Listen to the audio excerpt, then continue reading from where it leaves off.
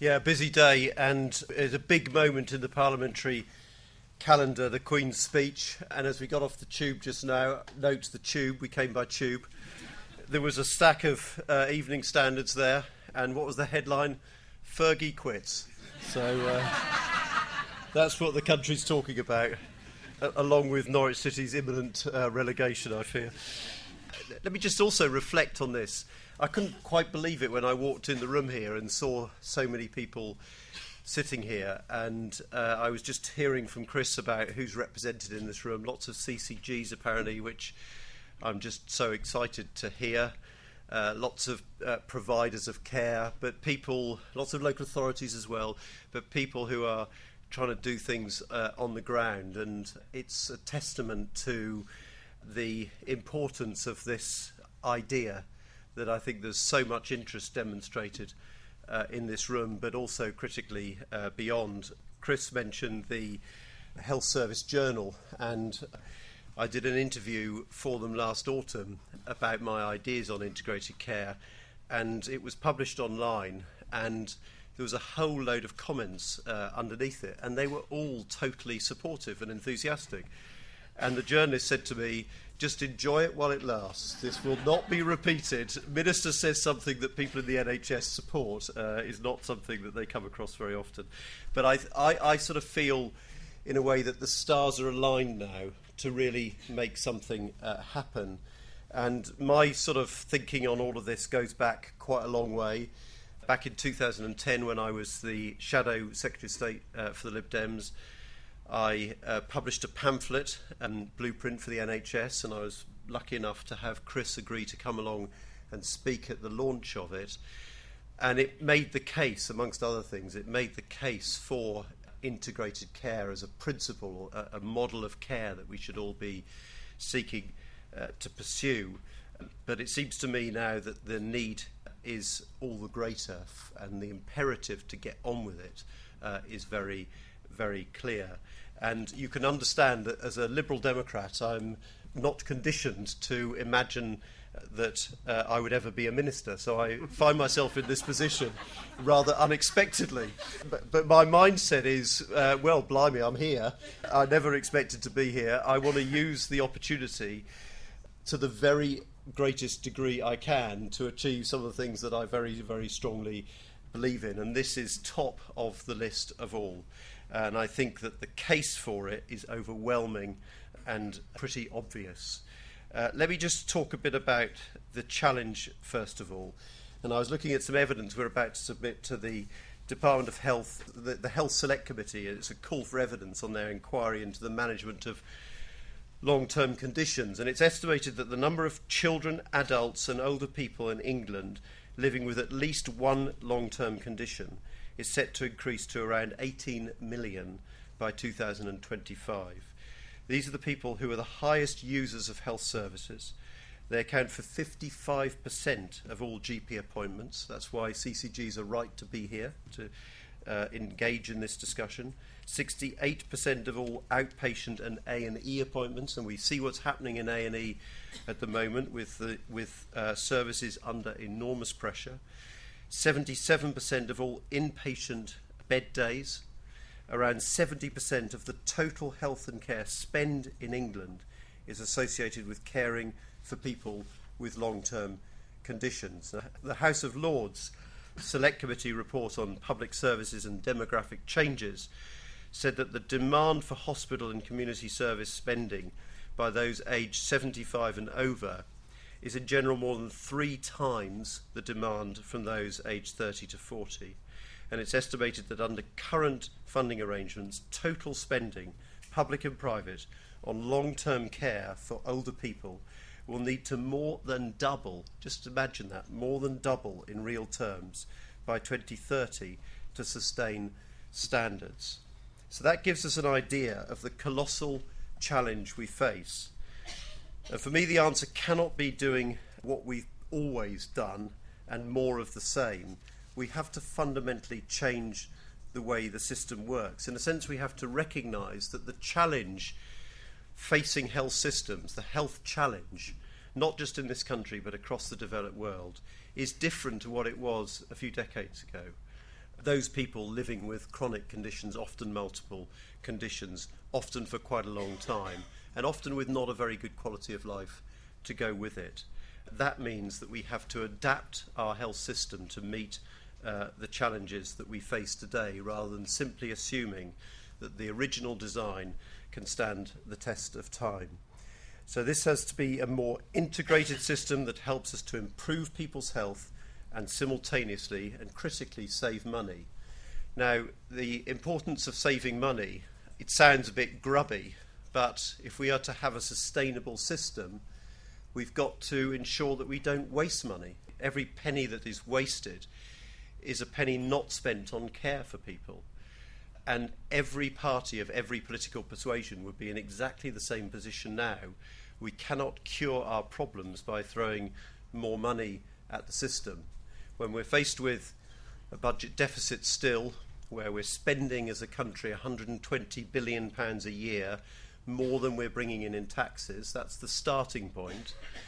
And then if you look at the ratio of people of working age to people in retirement, we've been used to a ratio of about 4 to 1. 4 people paying taxes to care for 1 person in retirement. That changes to about 2 to 1 in 2050 or something of that sort. The impact of that, the burden, the tax burden that imposes on people on working age, and the challenge of maintaining good quality services, not just health services, but across the range, is sort of existential. And any political party has to face this challenge. And it's not just the political parties, it's everybody who works in public services has to sort of recognise the challenge first of all, and I think enter a sort of commitment to do something about it, to ensure, because we have a duty to people that we serve, all of you and us, to ensure that those services are sustainable. We need people to know that today's health challenges are 100% manageable, in my view, as long as the health system, the care system, local government, and critically community, people, work together. And I'll come back to that last element a little later. There are already very good examples of that across the country. Dudley is just one example involving dementia. The local authority and the NHS have developed a joint pathway for people with dementia. A dedicated integrated living team helps people to make the most of the different services available to them. And in fact, they've now gone one step further. This year they're piloting pooled resources to improve services even more and to save money at the same time. But schemes like that, which are many and varied around the country, are still seen as the exception, not the norm. Great people doing brilliant things despite the system, not because of it. And many of you, I suspect, are in exactly that position. And if anything, the system has become more fragmented, with payment systems that discourage good dialogue between primary and secondary care, and institutional barriers between mental and physical health. And in a way, the way I put it is that we've institutionalised fragmentation of care over the years. We've separated from the very start healthcare from social care. We've separated now mental health from physical health, and we've separated primary care from secondary care.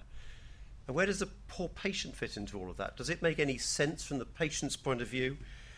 It seems to me not. I want a system that nationally that encourages, that promotes integration, not crushes it. And that's what I think we have to aspire to. At the moment, there are 4 perceived barriers to that: money, leadership, capability, and evidence. And I want to just say a word about each of those. First off, money. The problem is using the money effectively. Too often it seems as if we're incentivising activity in acute hospitals, not using the money to optimise patient care. Instead, we should be lining up different pots of money so different organisations can deliver joined-up care for the patient or the user of a service. Monitor and NHS England are examining that issue as we speak. And one of the things that I'm encouraged by in my regular discussions with all of the national bodies involved in this, I have fortnightly meetings on integrated care to maintain a momentum within the department. And Monitor and NHS England attend these. And I've noticed a journey with them as well they are very much signed up to this, and I'm encouraged by that. They are looking into things like the year of care tariffs, which shifts the focus away from specific diseases towards individual people. So money follows an individual patient rather than their type of disease. And the organisations involved have an incentive to manage that person's care in such a way as to reduce costly crises of care. There are 7 sites testing this model, including here in London, and I know that their findings will be of great interest. Now, the second perceived barrier is leadership. Doing things differently takes good leaders. Leaders who don't just accept the status quo, but step up and change things. And I was struck, incidentally, when we had those responses to the article by the Health Service Journal, the sense that there was this real pent-up enthusiasm and commitment and, in a way, entrepreneurship within the NHS. People wanting to do things differently and, in a sense, wanting the centre to give the green light for that. Not just in the health and social care sectors, but in local government, charities and voluntary groups too. Leadership is critical. And just as good spending works across boundaries, so do good leaders. Integration will follow naturally when they are allowed to do that, for example, through the health and wellbeing boards, which bring together fund holders. Now, the next barrier is capability, or the tools and the skills to integrate in the first place. We cannot afford to leave anyone behind simply because the local workforce works still in a traditional way. Successful businesses thrive because they spread best practice, and we should set our sights no lower. We will publish a framework on normalising integrated care very soon. Chris has let the cat out of the bag. It's going to happen next week. It will include information on how to acquire the tools and the techniques that help spread integrated care. We will share practical tools that can be adapted to fit local circumstances, such as standard contracts, predictive risk models, and support for pooled budgets. We will also set up a national knowledge sharing network so that the most useful lessons can circulate as quickly as possible. Now, the fourth and final barrier is evidence. To implement best practice, you first need to know what best practice actually is. Many places have already embraced the concept of integrated care. In Leeds, for example, a foundation trust, several CCGs, a very impressive council, and many community services are looking at new ways to meet needs and deliver care. Other places are working on other projects. I've mentioned the Year of Care funding model.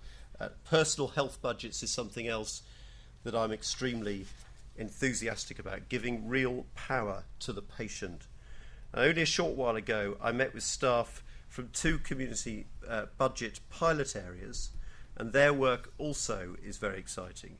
This network of pioneers, many represented in this room, is the most potent weapon that we have. They know what integration means in practical terms, who it helps, what the problems are, and how to do it. I want to help those pioneers as much as possible so that they have the resources, the time and the freedom to see what works and to put it into action. Details of the Pioneer programme will, as Chris has indicated, be announced next week.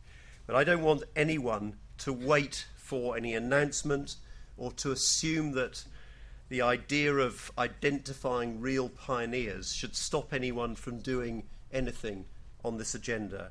I want it to happen across the system. And it's not just me saying that. I've got very strong support within government for this as well. So there is a very clear support and indication that this is the right way to go.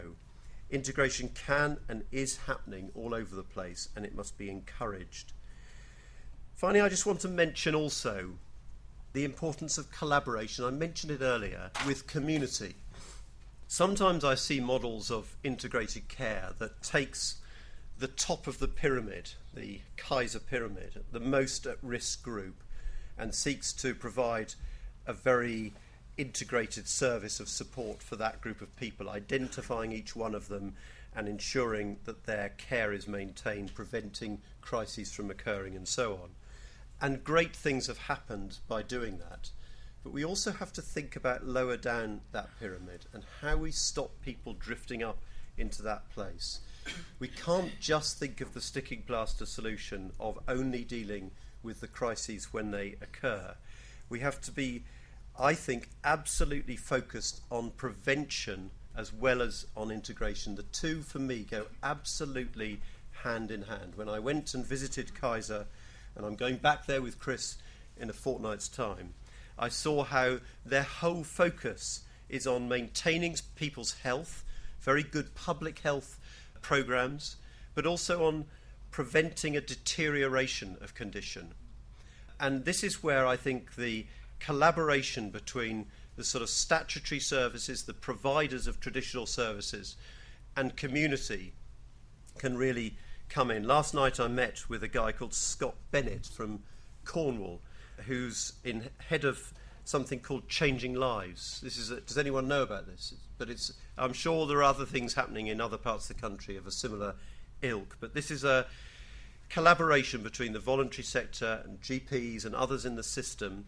It's using people, just, citizens, neighbours, to combat loneliness. And it's sort of, we can put it into very sort of professional management speak, but it's just being good citizens, good neighbours, thinking about what makes people's life happier. What's a good life? It's the question that we should be asking ourselves. And, loneliness and isolation drives bad health. It drives poor mental health, poor physical health. People drink too much too often when they're on their own, never seeing any other human being. And at the moment it's a pilot. It's involving 100 people in a particular location. But the progress that they're making in improving the quality of lives of those people seems to me to be really impressive. Just one little example. He said that the COPD consultant came out of the hospital, probably for the first time, and talked to a group of 20 sufferers of COPD and just talked to them about how they could manage their condition better. Never done that before. He'd only talked one-to-one with individual patients. And he came out of the room and he said, that's the most productive afternoon's work I've ever had. Just doing things differently and collaborating between statutory services and people, communities. I think in that way we can make for a sustainable system that actually improves care but also improves critically well-being. So whether you work in the King's Fund, in the NHS, in social care or anywhere else, my message to you is the same. We can and we must work better together. Only by doing that can we start turning around the supertanker of the NHS, changing its habits and its routine so that we can help more people more consistently. Thank you very much indeed.